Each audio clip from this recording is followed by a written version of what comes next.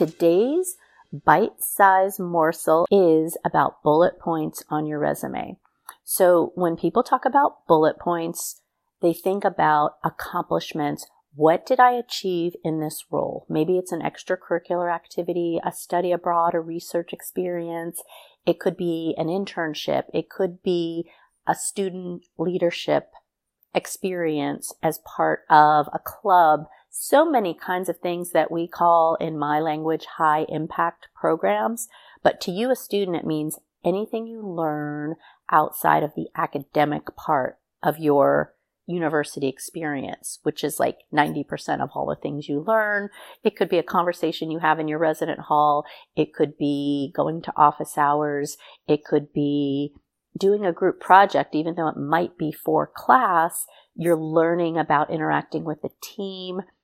You're learning about what your leadership style is. Anyway, it's all that kind of cool stuff.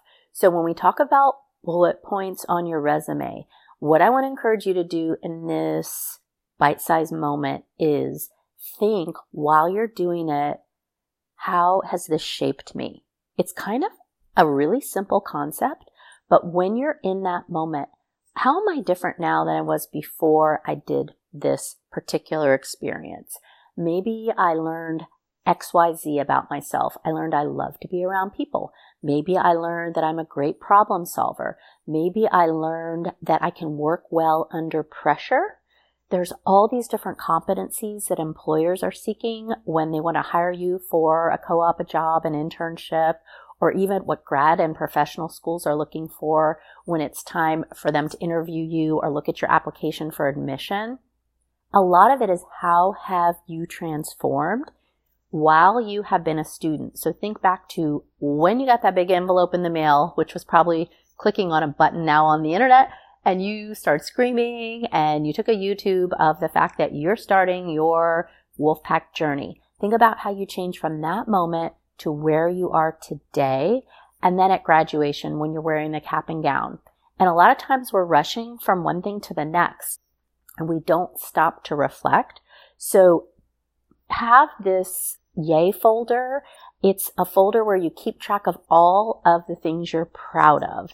It could be an electronic folder in your Google Keep that you put a beautiful color code on. And when something happens and you reflect on what you learned from it and how it shaped you, that little bullet point can be transferred onto your resume as a phrase that will be used to help get you the interview for the next thing you want to be picked from, or picked for, I should say. So that's your bite-sized nutritional moment for today.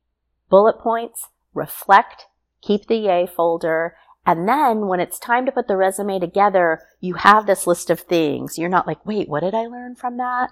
And your career coach / counselor can help you word it in a way where the artificial intelligence will not be a bouncer and knock you out of the process for the next interview. All right, there you go.